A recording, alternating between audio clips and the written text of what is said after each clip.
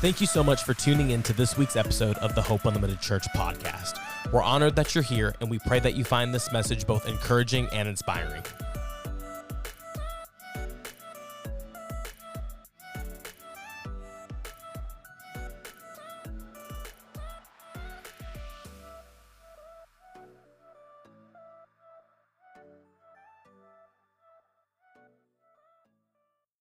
This morning, I am not preaching.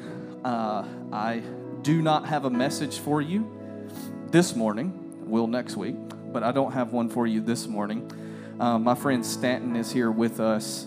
He serves as one of our overseers at this church. He leads a movement in South Georgia called Burn Culture. And he is one of my very best friends in the world. We talk every single week, sometimes multiple times a week.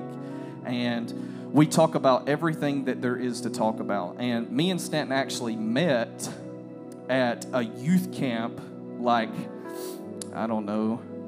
guess it's like 5 years ago now. It's like 2017, something like that, 4 years ago, something like that. We met there. We had mutual friendships before that, but that's where we officially met. And we connected. Something in me was stirred, something in him was stirred. When we met each other, we just have kindred spirits. And I knew as soon as I took over as the lead pastor of this church, I wanted him to serve in some way, shape, form, or fashion. And I wanted him to speak into our church on a regular basis. And the best way to do that is to serve on our board. And the second best way to do that is to come preach like once a year or once every year and a half. So if you've noticed, I bring all of our board members in to preach because I want them to share with you as well. And so Stanton's here this morning. He has a word for us, and I am super excited to hear it. I'm excited to receive it. I don't know what he's preaching, so he may just set it off in here this morning and just go with the flow if he does. Amen him, shout him down, and just, could you stand to your feet this morning, though, and welcome him to the stage.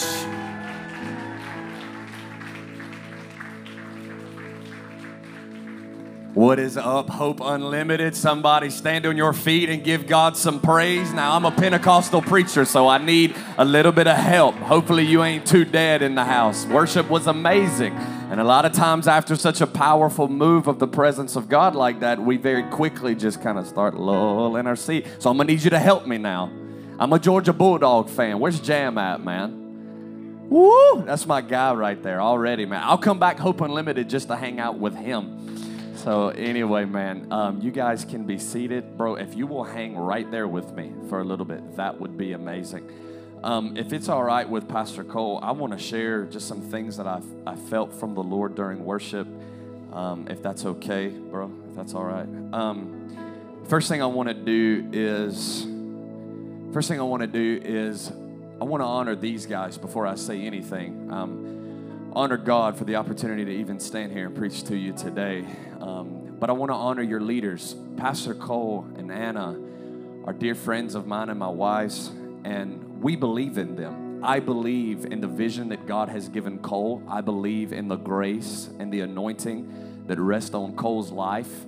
And he is well equipped to lead you, to pastor you guys, and to really just father this movement and what the Lord is doing in Hope Unlimited. And so, man, I just honor you guys. Thank you so much for the opportunity to come and to serve your body. Yeah, give it up for it. I had the opportunity, we'll talk a little bit about Burn Culture maybe, but I had the opportunity, I can already tell, I'm not going to be standing up here. I'm going to be standing down there. I feel like I'm so high. I like to be with you guys. I'll do that in just a minute. But when ministers, leaders, pastors, whatever, the burden is real, man, because we were sharing over coffee this morning. You have genuine love for your people. Like, you love your people, and that is God-given. It's a God-given thing that he just imparts into pastors. It's not like you just wake up one day and say, God, I want to be a pastor, and I want to go to... No, man, it's like he supernaturally imparts vision, and he gives you a burden for your city, because I don't believe you have any authority in the city unless God puts a burden in you for that city. We're not just here knocking out services, man. We're believing that the kingdoms of this world will become the kingdoms of our God and of His Christ here at Hope Unlimited Church in Knoxville, Tennessee. That's what we're believing for, and I stand with Him in that vision, and it's an honor to be able to lock arms with him and Anna and Beckham, right, and see Jesus really touch people in this city. And so I honor these guys. The next thing that I want to do is when I was standing over here in worship, I felt like the Lord switched the name of your church. I'm not saying call the attorney and fix the name of it, but I felt like when I was standing over there that the Lord put the word unlimited in front of hope. And the Lord gave me this scripture, and so I'm a man of my word. Emily, I told you that we'd be all over the place. Can we go to Isaiah 9:7? And put that on the screen, because I felt like I saw this verse open up like as a banner over you guys. It doesn't matter, just whatever translation. We'll read it and whatever. But before I get into any of this, I just got to say this. And I'll tell you the reason why I felt like the Lord put the word unlimited in front of hope. Before she does that, I know that like in the New King James, it says, for the increase of His government and His peace, there will be no end. For the increase of His government and His peace, there will be no end, right? Let me read it to you out of the CSB and whatever. Isaiah 9:7, it says this. This is out of the Christian Standard Bible. It says, the dominion will be vast, and its prosperity will never end. He will reign on the throne of David and over His kingdom, to establish and sustain it with justice and righteousness from now on and forever. The zeal of the Lord of armies will accomplish this.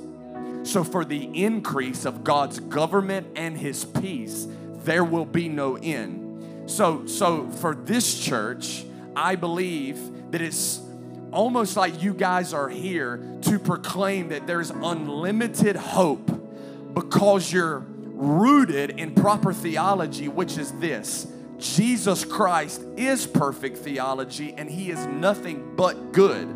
So when you have a company of people that truly know who Jesus is, and they week after week after week proclaim that He is nothing but good, it becomes a prophetic witness, and it becomes a prophetic announcement to that city out there and to this region that God's kingdom is increasing, and it doesn't matter what's going on the media, whether or not your guy is in the White House or not.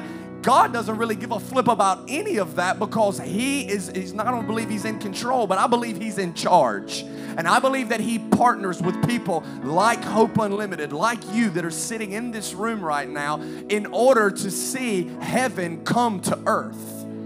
Because in heaven, what Pastor Cole just shared with you during the time of offering, listen, man, there is zero lack or poverty going on in heaven right now. There's nothing but vast wealth and unlimited riches and unlimited resources. And they are not concerned about paying their power bill and their water bill, because they are looking at the one who provides all of their needs and riches and glory, wants and all. God won't just give you what you need. He'll give you what you want too. And what concerns you concerns Him. He is faithful. He is consistent. And He is steadfast. And He's loyal to His people. God won't just speak a word to you. He won't just deliver something to you. He will also watch over that word.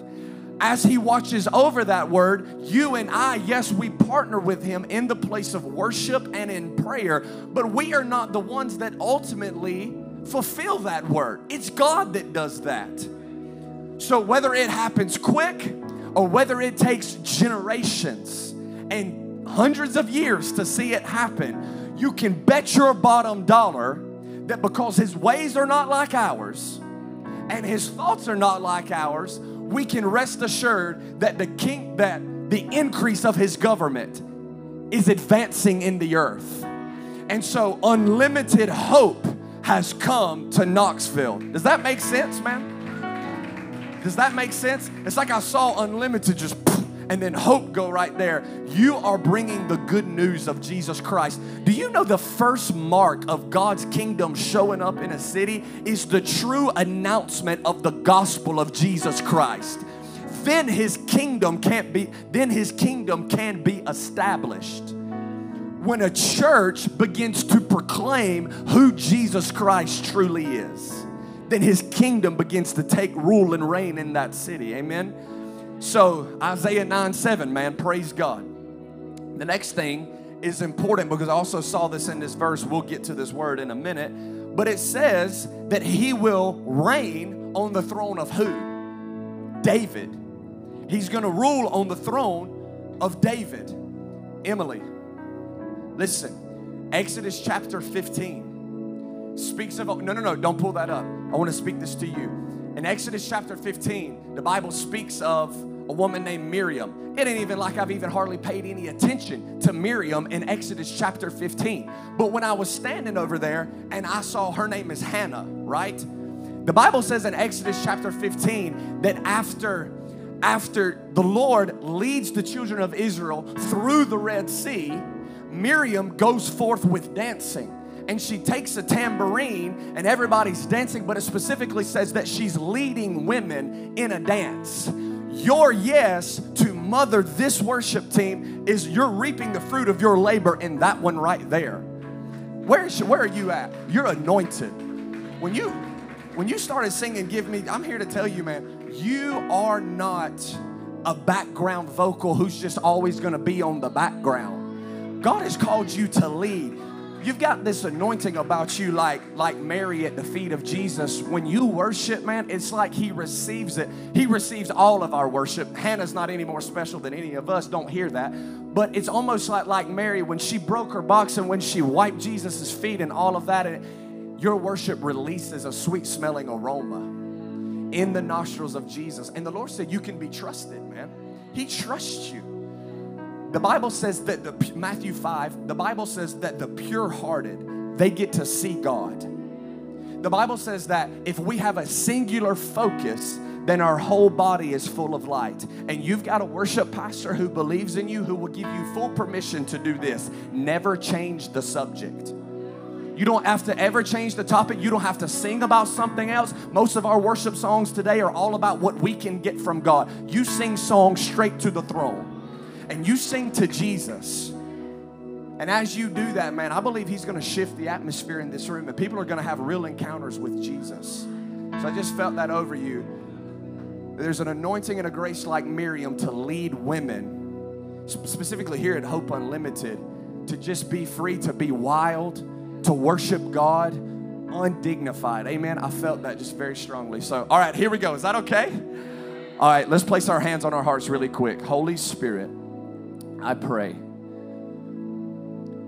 Lord, I pray Ephesians 1 this morning that you would give us the spirit of wisdom and revelation in the knowledge of Jesus. Lord, I pray Colossians 1:9 in this room. Fill us.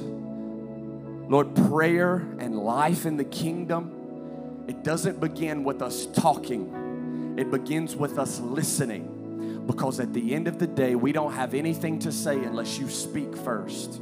So Colossians 1:9 is what I ask for Hope Unlimited this morning. That you would fill your people with the knowledge of your will. We want to know what's on the Father's heart. Holy Spirit, would you unveil Jesus to us in this room? Because we can't know Jesus without you, Holy Spirit. Take us beyond the veil. Take us beyond just the normal understanding that we think we may have. Lord, when there's familiar passages that we think we just know the full meaning to, we don't have to live on yesterday's bread. You are speaking now and forevermore, and there is a river that is proceeding out of your mouth and out of the throne of God. Holy Spirit, speak to us and reveal the Son. I'm asking you, Lord, God, if they walk out of here and say, man, Pastor Stanton can communicate really well, I have failed. Holy Spirit, I pray, reveal Jesus. We want to hear, we want to see, and we want to know Jesus Christ, the Son of the living God. In Jesus' name, amen. Let's go to John chapter 2. Thank you so much, bro. Thank you. John chapter 2. We're going to read some Bible verses this morning. And we are going to look at John chapter 2, and we're also going to look at Ephesians chapter 2, verse 19 as well. And so we're going to read a little bit. Before I do that, I normally travel with my wife or another one of our guys, but I prefer to have my wife with me because she's way better looking than any of you in this room. And I love to just look at her. She's just beautiful. And I married my best friend. And we just love life, man. We have a ton of fun. We try not to take each other too seriously. I'm guilty of that. Sometimes I walk around like try to be so serious all the time. So she counters that very well. And so, man, I love her dearly. She's getting ready for our family gathering with our church in Tifton right now. We had a service on Friday night, and the presence of Jesus really touched people in a powerful way. And so she's up there cleaning the worship center with some ladies right now, getting ready for that. And but I so hate that she couldn't come, but she sends her love, and hopefully she can come back next time if Pastor Cole will let me come back and be with you guys again.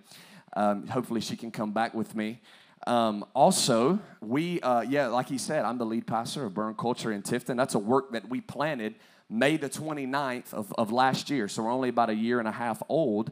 And we started as Burn Young Adults, actually. We started meeting in a living room with no lights, none of this stuff, no screen, no camera, no soundboard, no, incredible anointed keyboard player like the Seraphim Angel right there. And I mean, none of that. There was none of that going on. I noticed that at the church that we were a part of, that there was some young adults that didn't really find it's like almost like they didn't have their place. Like they're too cool to be with the teenagers now. You know, they had got a little bit older. And then they were too young to hang out with the adults on midweek. So I said, well, since they don't really have their place, I said, let's put them in our house every Sunday night at 6 p.m. And I'll get a box of Domino's pizza, and we'll ask the Holy Spirit to come. We'll teach the scriptures, and we'll just start doing life with these guys. Little did I know that Burn Young Adults would turn to Burn Culture. And so from February of 2019 to March of 2020, every single Sunday night, I'm watching Holy Spirit touch these kids in a really powerful way, man. Real tears, the joy of the Lord, life on life. It was Acts 2:42 through 47. It was the first expression of ministry that had really fulfilled me in my bones. You know what I mean? Like not just knocking stuff out, but I felt so fulfilled on the inside. And I told my wife, I said, what's going on with these college students and what's happening in our little itty-bitty community right here, I'll give the rest of my life to steward what God is doing with that. I give the rest of my life for that because we were seeing real discipleship. We were seeing real ministry and real transformation take place in these young adults' lives. And then COVID hit, right? All the madness breaks out. Everybody's wearing masks and buying toilet paper and running around with their hair on fire. And so crazy season, man. It seems like just yesterday that was going on. But anyway, so COVID hits, and then my wife and I get pregnant. And so February, March of 2020, I'm sitting at the dinner table where I always used to sit, and she brings the pregnancy test over. She's like, babe, I'm pregnant. Oh, my gosh, we're so excited. Give her a hug. We're crying. It's amazing. And, optimistic and positive and excited like any young father, future father would be, right? I'm excited to be a dad. She's excited to be a mom, and it's going to be awesome. And so April, May, June, July goes by, and we noticed that our baby really wasn't growing that much. But we had no idea what was ahead, and so we thought she was somewhat healthy. We really didn't know to the degree of what we were up against. And so every July 4th, we go to the beach with my wife's family. We go to St. Augustine, and so we go every July 4th, and on the way back home, we knew that we had an anatomy scan the following Thursday, so we were planning for that, and we go to the anatomy scan. This is July of 2020, just a few years ago. So we go to do the anatomy scan, and it lasted like an hour and a half. It was super long, and I knew something wasn't right. And then we go into this separate room over here, because back then you did everything via Zoom and via Skype. So it wasn't like, you could just go talk to people face to face. And so this lady by the name of Dr. Amanzi from Tallahassee, Florida, comes over the Skype screen immediately following this long anatomy scan that we have. And she says, we're about to have a very difficult conversation. She said, your daughter is very sick. And she said, I'm a mother, so I know how hard this is going to be. And at that moment, man, my whole world just starts closing in. And I knew it was going to be downhill fast. And so she just said, your daughter's very sick. She said she has a really bad heart defect, and her growth is actually stunted, and she's not growing. Abby, my wife, she didn't have enough fluid in her womb for the baby to grow, and the placenta was flowing in the wrong direction. And there was a variety of issues like spina bifida. Her spine was not connected. Her intestines were the wrong color. It was just a variety of things, man. And so they say, we're going to ship you to Albany, Georgia, which is about 30 minutes away from where we live. And we're going to put you guys on bed rest. And we might be having an immediate C-section. We don't know, to try to save this baby's life. And so we do that. We call the parents, get the dog, man. Like, we don't know when we'll be home again. It's terrible. And so we get there, and that actually didn't happen at all. Dr. Edwards, who was the specialist that we saw, he said, if I take this baby out right now, she won't survive. And so what I'm going to do is I'm going to send you back home. I'm going to put you on some protein. We're going to give you shots of protein. We're going to change your diet, and we're going to try to get this baby's weight up. And so we went back the following Monday. The protein shots did not work. The baby is not growing. And he basically said, you guys are in about a 72-hour window. And they said, the baby's heart's going to go into cardiac arrest. You're going to lose her. And so 72 hours turned into 30 days. And we went back and forth every Monday and Thursday, one to Albany, one to Valdosta. So Albany's about 30 minutes away one way. Valdosta's about an hour the other way. So back and forth, back and forth, back and forth. Not really knowing what we were going to hear, not really believing. I would just grab her by the hand, and we would declare the word of God. I believe in healing. I believe that it's never God's will for anyone to be sick, confusion, death, disease, pain. That's not the ministry of who Jesus is. Right? So anything that's out of alignment with his will, we can understand as believers that according to Romans 8:1, he's working all things for our good. Even in the crushing, even in the adversity, and even in the pain, there will be new wine that comes out of whatever you may be facing in this room today. Because I don't know your story. Everybody's got a journey. Everybody's got a story and a testimony, amen, of where God has brought you from. And so anyway, 72 hours turns into 30 days. And then on August the 17th, of 2020, we go in and baby girl flatlines, and she has no heartbeat.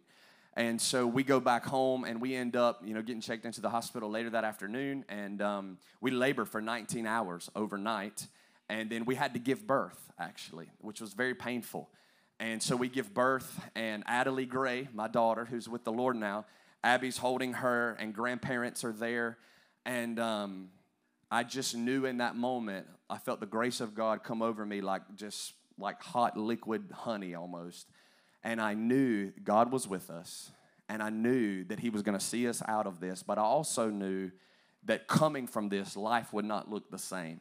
We were transitioning from the ministry that my family had been at for 30 years. My dad had served as an elder for 10. I was on staff as the student pastor with 200 youth and young adults that we were pastoring every week and just giving our lives to it, man. We love it, and I will always honor the previous season of our life, but I knew that God was tugging on my heart and that what he did with our young adults, he was not done with yet. And so when Adelie went to be with the Lord a couple weeks later, so 8:18, I felt like that was a sign to me because in the book of Isaiah, the prophet speaks in the 8th chapter, in the 18th verse, and he says, for the children of Israel that you have given me will be a sign and a wonder. And she went to be with the Lord on 8:18. And so I just felt like to me that the Lord gave me that as a nugget, as a token, to say you'll always look back on this as a memorial and as a marker that from that moment forward, even though death happened, I'm bringing a resurrection from this moment, right? And so I get this word a couple weeks after this, and this guy looks at me in my eyeballs, and he's like, like from me to you guys, and he said, a little bit closer, and he goes, the natural death that you experienced in your life is going to bring a spiritual resurrection and rebirthing in your life, and it will be expedited. That's all he said, and he walked away. And I knew that the Holy Spirit was speaking to my heart directly right there, that what we went through, God was about to bring new life out of that painful, terrible situation. And so we ended up planning Burn Culture out of that word and gave us a whole family to do life with right there in Tifton, Georgia. God provided the exact house that we wanted. God provided an incredible salary for me and my wife. I mean, God did all of that, and he lined all of that up. But the fire of God's love, I felt it so strong. I felt his nearness. I felt his presence more in that season. I feel like I learned more about God in that season of my life, really walking away from my daughter, yes, and then everything that I knew about ministry. We walked away from that and gave it all to the Lord and said, God, whatever you want to do, It's one yes at the time that changes your life, man. It's just obeying the nudging and the prompting of the Holy Spirit. Romans chapter 8, specifically in the Passion Translation, says that the mature children of God are those that are led by the impulse of the Holy Spirit. You are not mature in God because you can preach or lead worship. And as a matter of fact, we have, for whatever reason, dumbed down the body of Christ and all of the gifts that all of you have in this room to somebody that could preach or lead worship.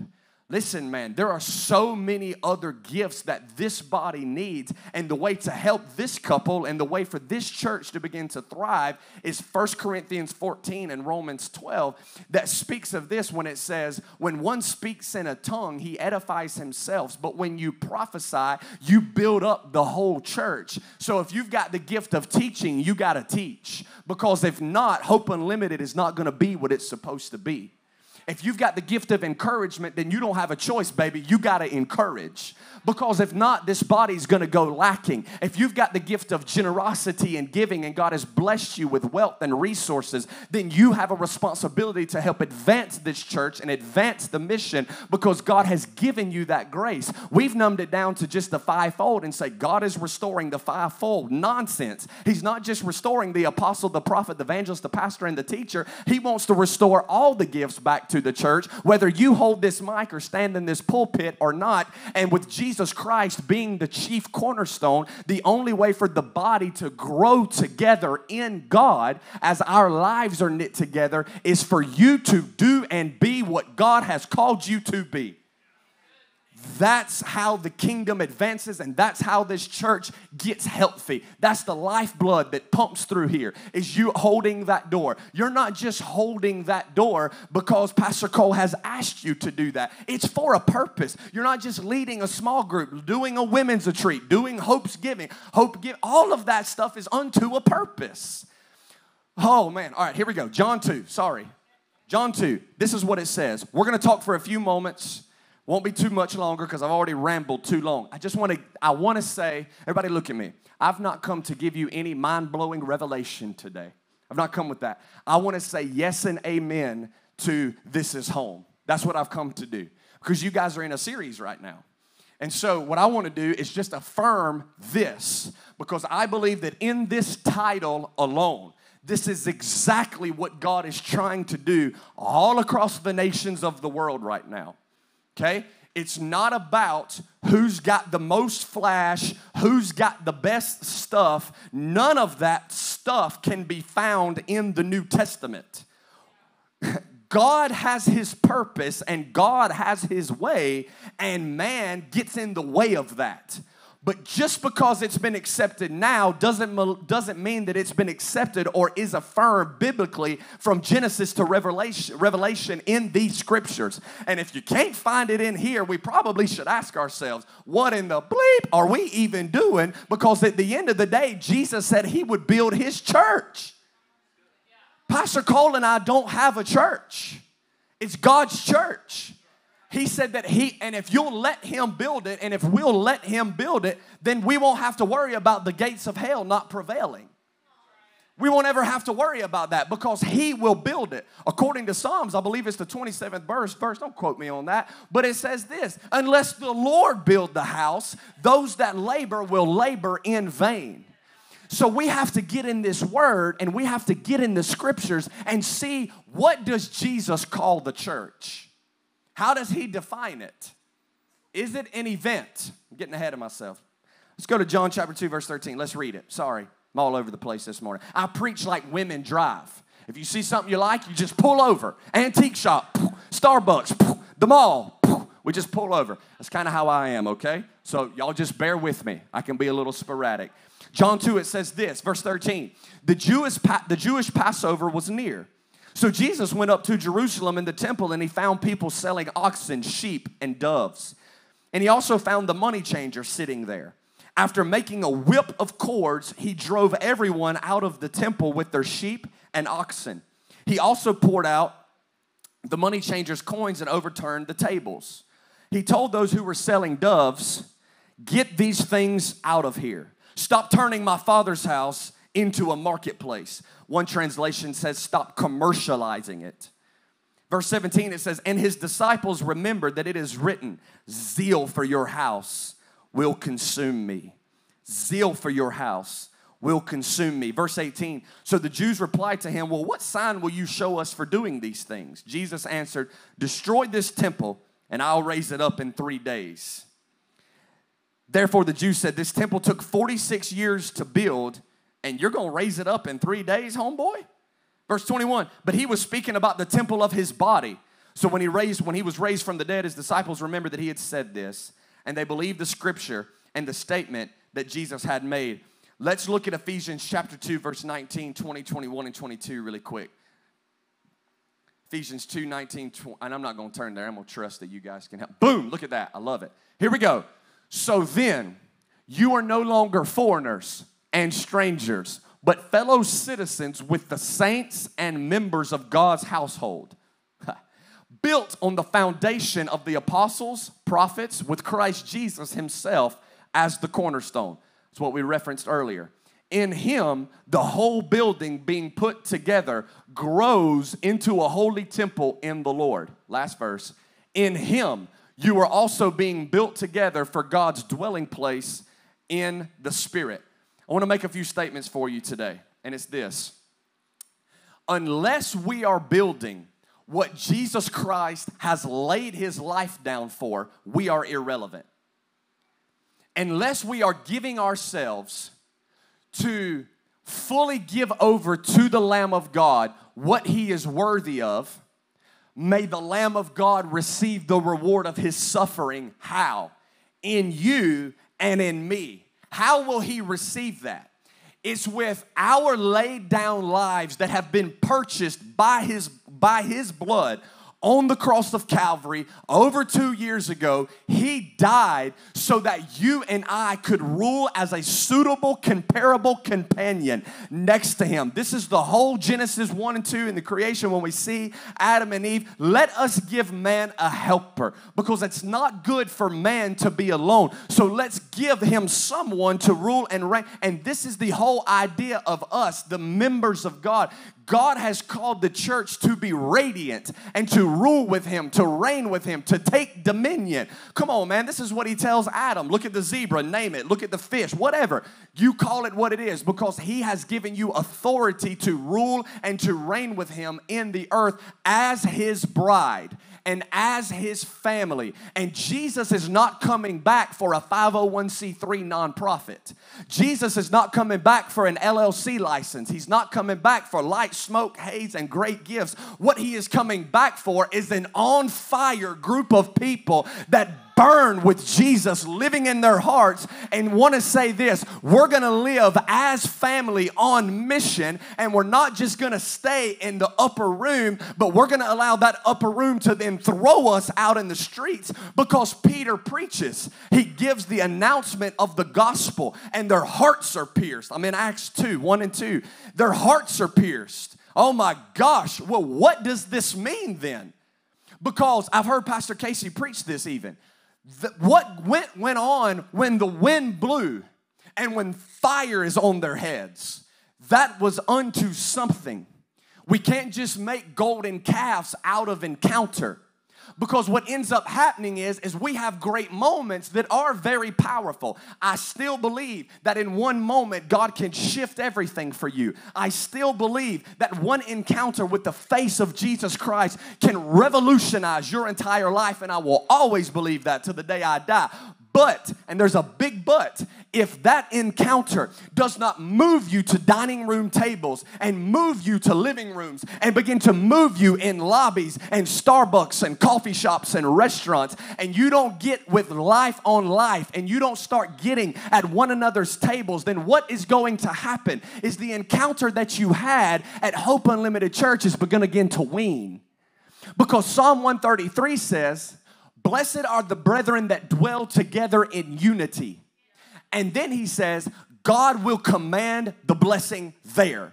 Blessed are the brethren that dwell together in unity. God will command the blessing. Not just a little blessing, the blessing. Well, I would like to define what the blessing is. In Acts 2, we find it. Psalm 133, prophecy. Acts 2, fulfillment. Acts 2 is not something that we're just supposed to read about and say, oh man, that was the birthday of the church. It was the inauguration. Man, that was amazing. No, it's history, yes, but it's to also be prophecy. It's also to be the way of life, because there should be something coming off of our lives.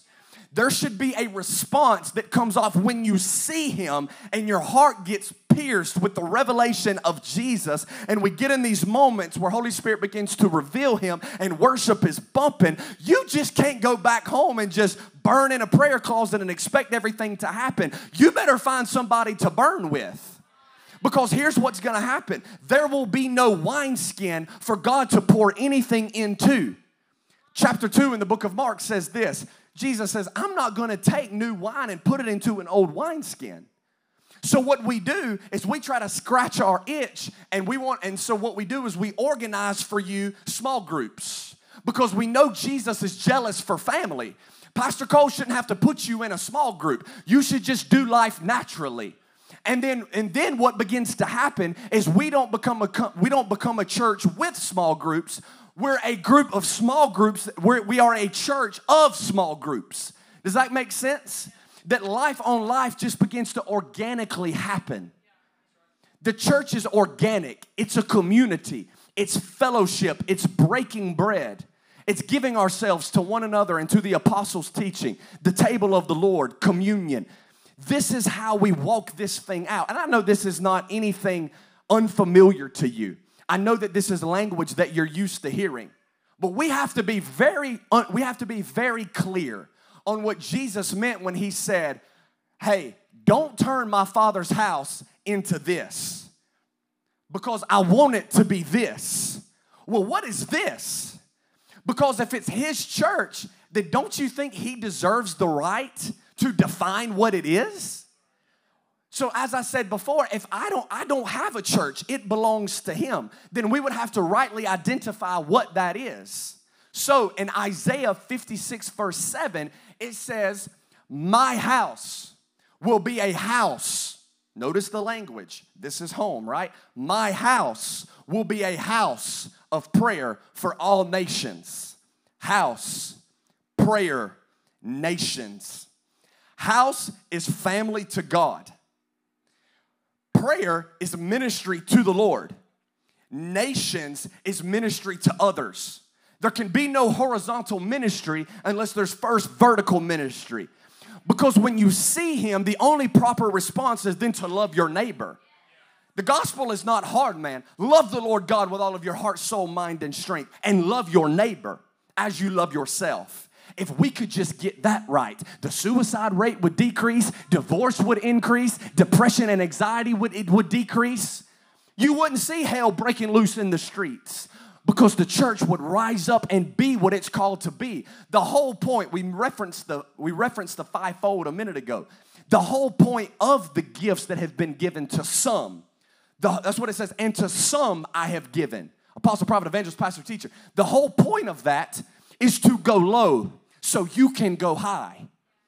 That is the whole goal. That is the whole point. It's not to be a big tongue so you'll have a lot, and we got a lot of little ears.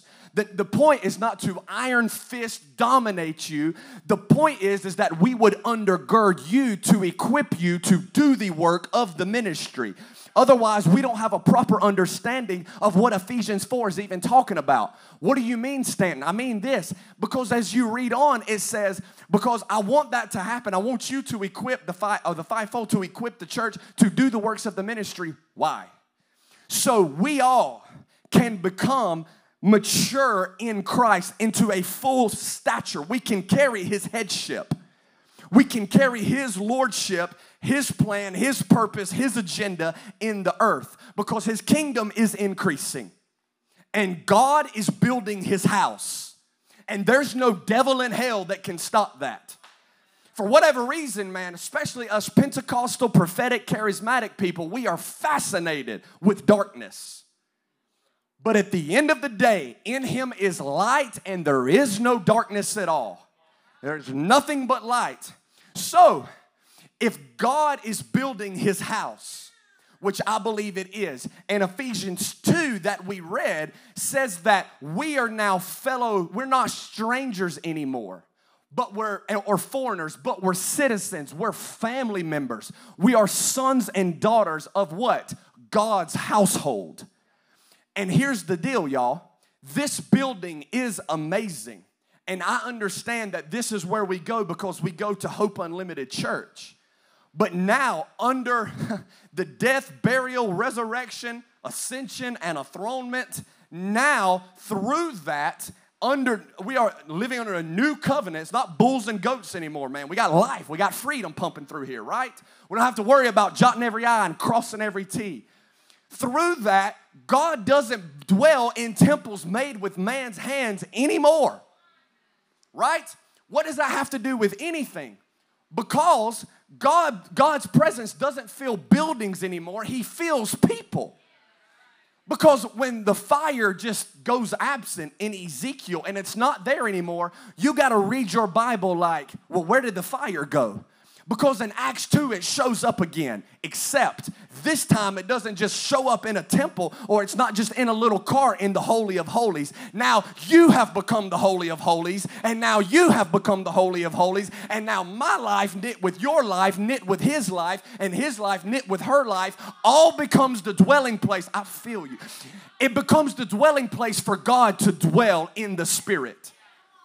So that would tell me that we don't just get to encounter God here at Hope Unlimited Church, that we get to encounter God out there at Waffle House, at Longhorns, at the coffee shop. And the same God that manifests here is the same God that manifests there if I can join hands with my brother, do life, Acts 2:42 through 47, and our lives knit together actually becomes the dwelling place for God's Spirit to dwell.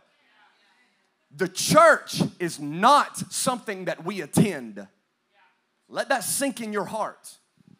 The church of the Lord Jesus Christ, what he purchased with his blood, is not an event.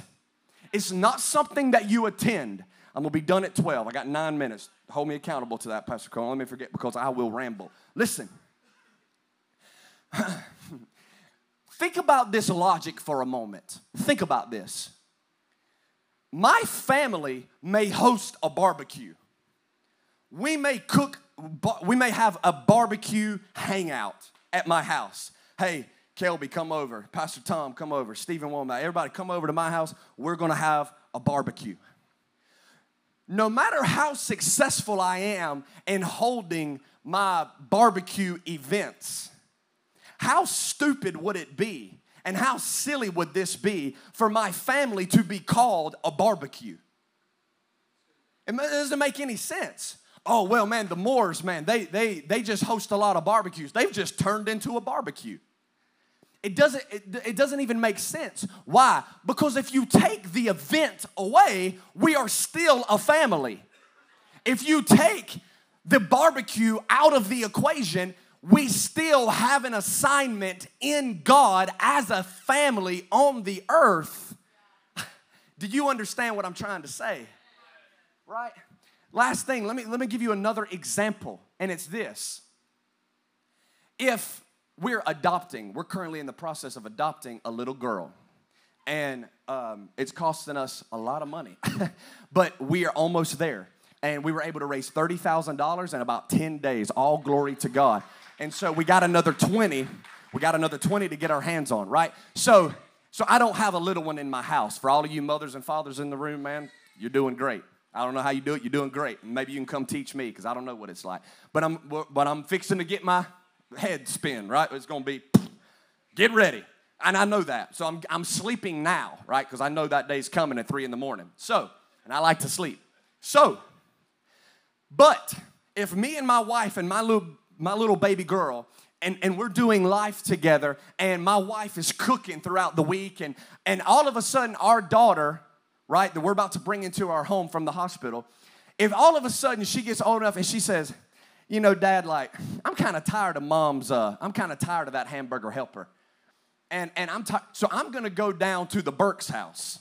And I'm going to go because I'm tired of just eating that. And so what I'm going to do is I'm going to pack my room up, and I'm just going to go join the Burks family.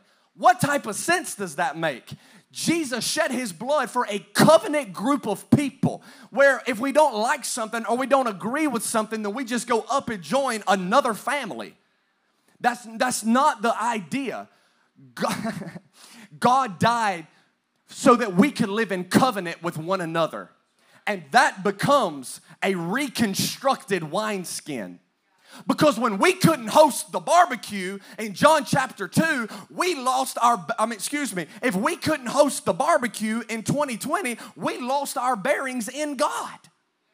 When we couldn't show up and do the circus anymore, we found out that we had no identity.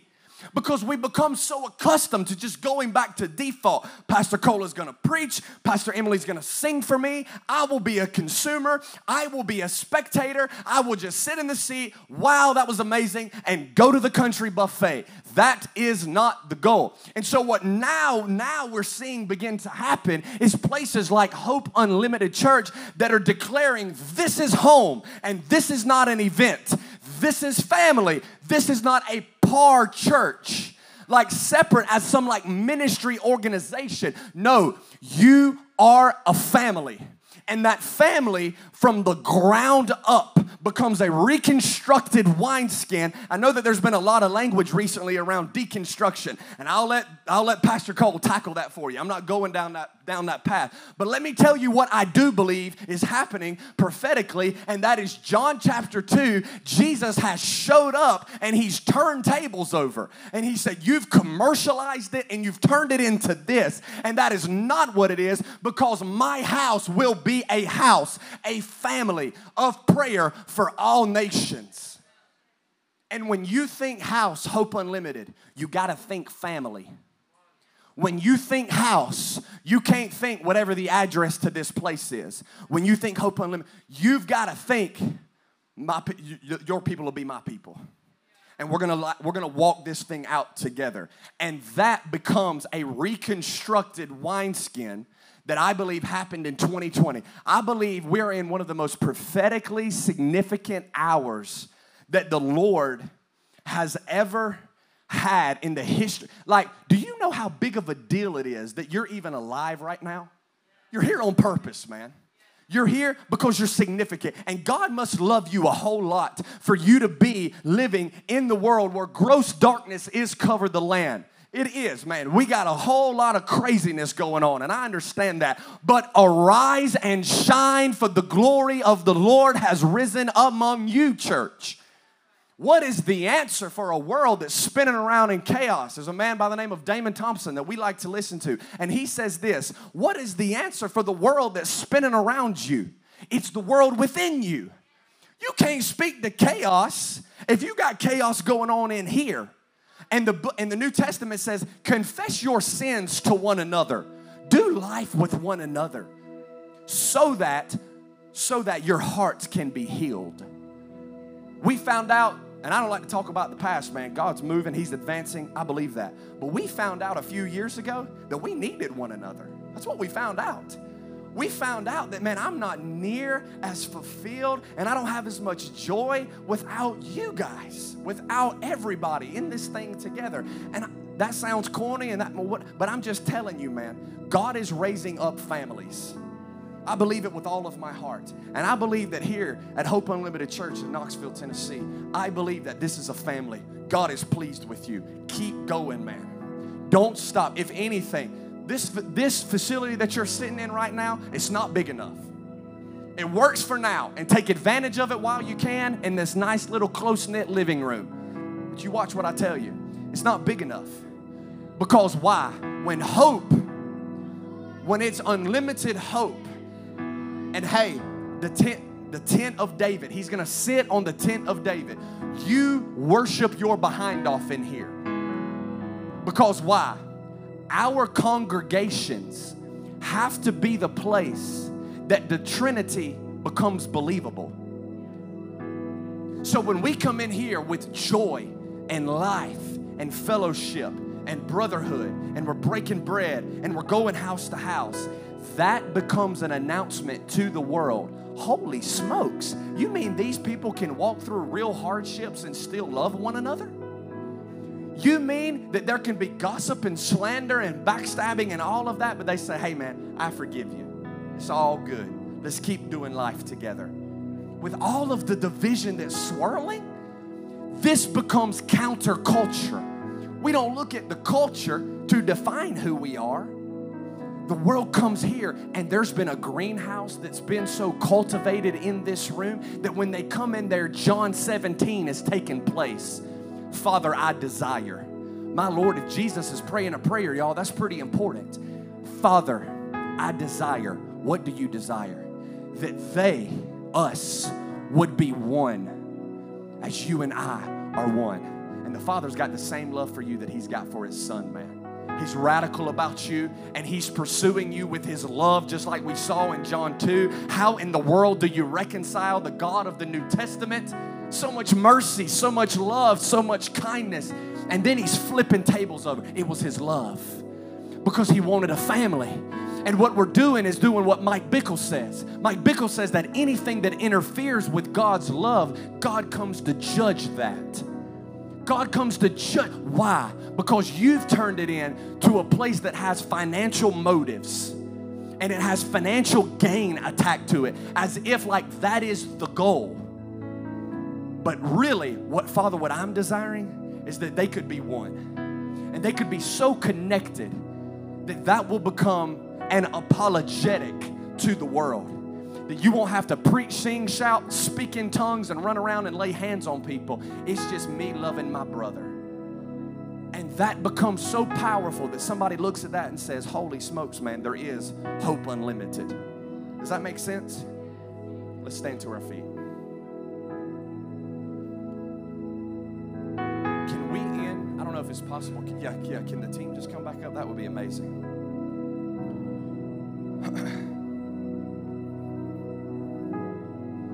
Jesus gets to identify His church because it's His church.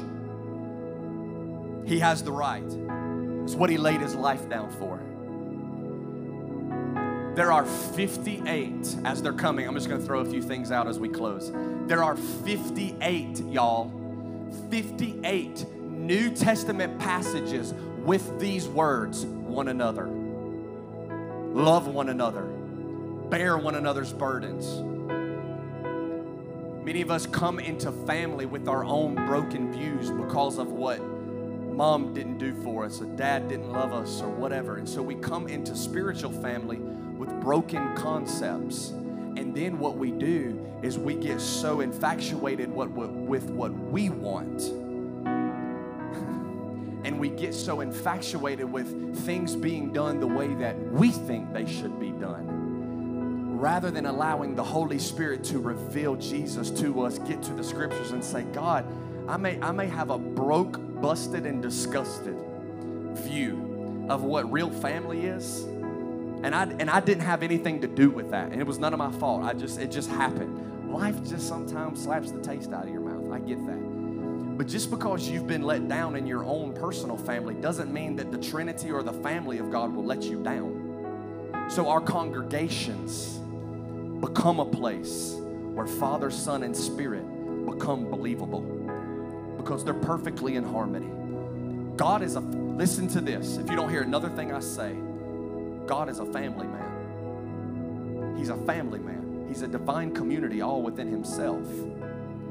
So when we do what we're talking about, when we do This Is Home, and we build that reconstructed wineskin that I believe is happening all over the earth right now, Jesus gets what He deserves. And at the end of the day, He's going to get it whether we line up with it or not, because He's sovereign. He's going to get what He wants. Amen? Jesus Christ will get what He deserves. And I just wonder if there's a people here today that say, Lord, whatever you want, I want it too.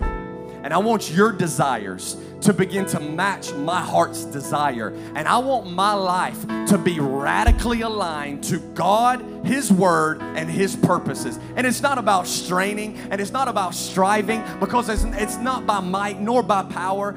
Come on, man. It's only by His Spirit it's only by the grace of God that we even stand. You mean to tell me that you can hold your baby who's dead, who's purple with her heart protruding out of her chest? Man, that sucks, man. That's painful and that's hard. But I knew that the fire of God's love was conforming me. It was purifying me to knit me together with the household of God, with other family members. When the fire gets turned up in your life, don't grow weary, because He's purifying and He's refining so that you can fit just perfect in God's household. So the fire, it cuts and it refines and it purifies, so that way when I stand next to my brother, we can be God's household rightly. Listen, y'all. I'm done. Listen. If this thing was easy, there would be more people doing it. So Acts 2. Hey, go live life this way. But before I commission you to go live life this way, I'm going to give you fire. I'm going to give you real power.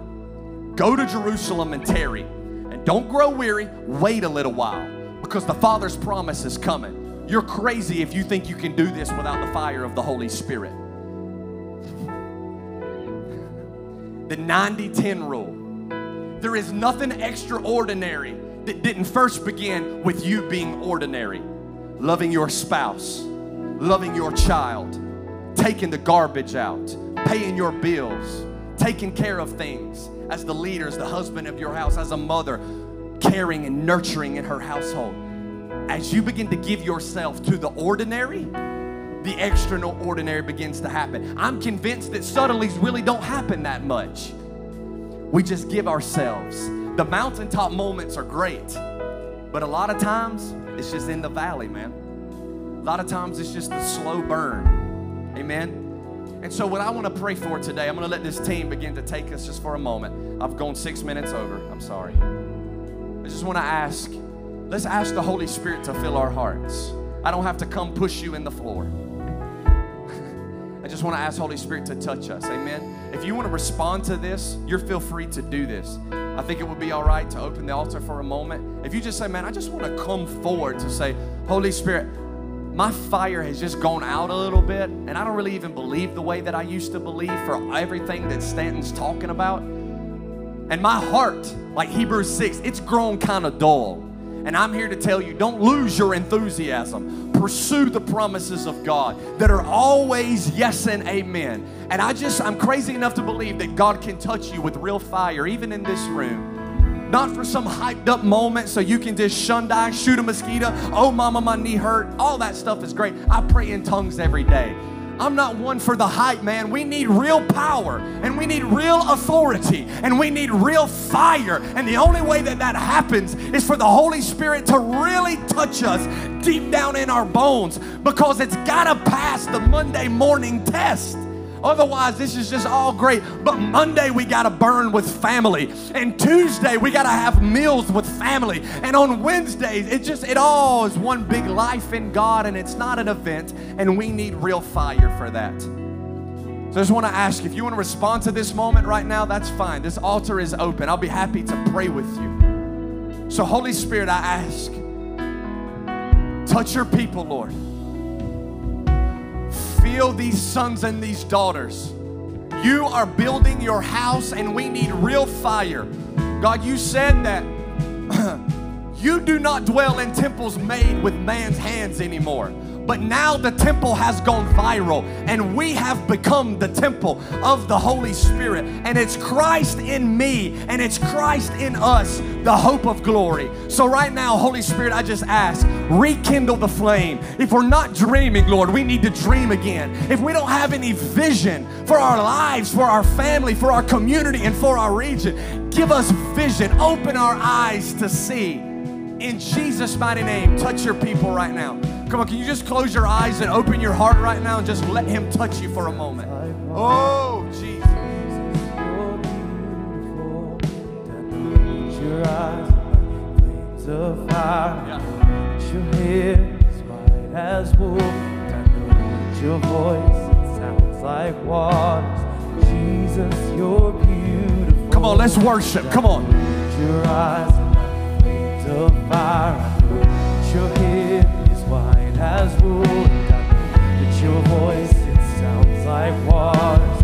Jesus, you're beautiful. Come on, just lift your hands to Jesus. Just lift your hands to Jesus. Flames of fire. I know that your hair is white as wool. And I know that your voice, it sounds like waters. Jesus, you're beautiful. And I know that your eyes are like flames of fire. I know that your hair is white as wool. And Come on, just look straight at Jesus. Just look straight at Jesus. Jesus, you're beautiful. Jesus, you're beautiful. Jesus, you're beautiful. Jesus, you're beautiful. Jesus, you're beautiful. Jesus, you're beautiful. Jesus, you're beautiful. Jesus, you're beautiful. Father, I thank you for your presence in this place today. Thank you for your heart for us, what you're doing in us, what you're doing in this group of people here at Hope Unlimited. There's truly nobody like you, Jesus, in all the heavens or the earth. And we are thankful that we get to dwell with you and be with you.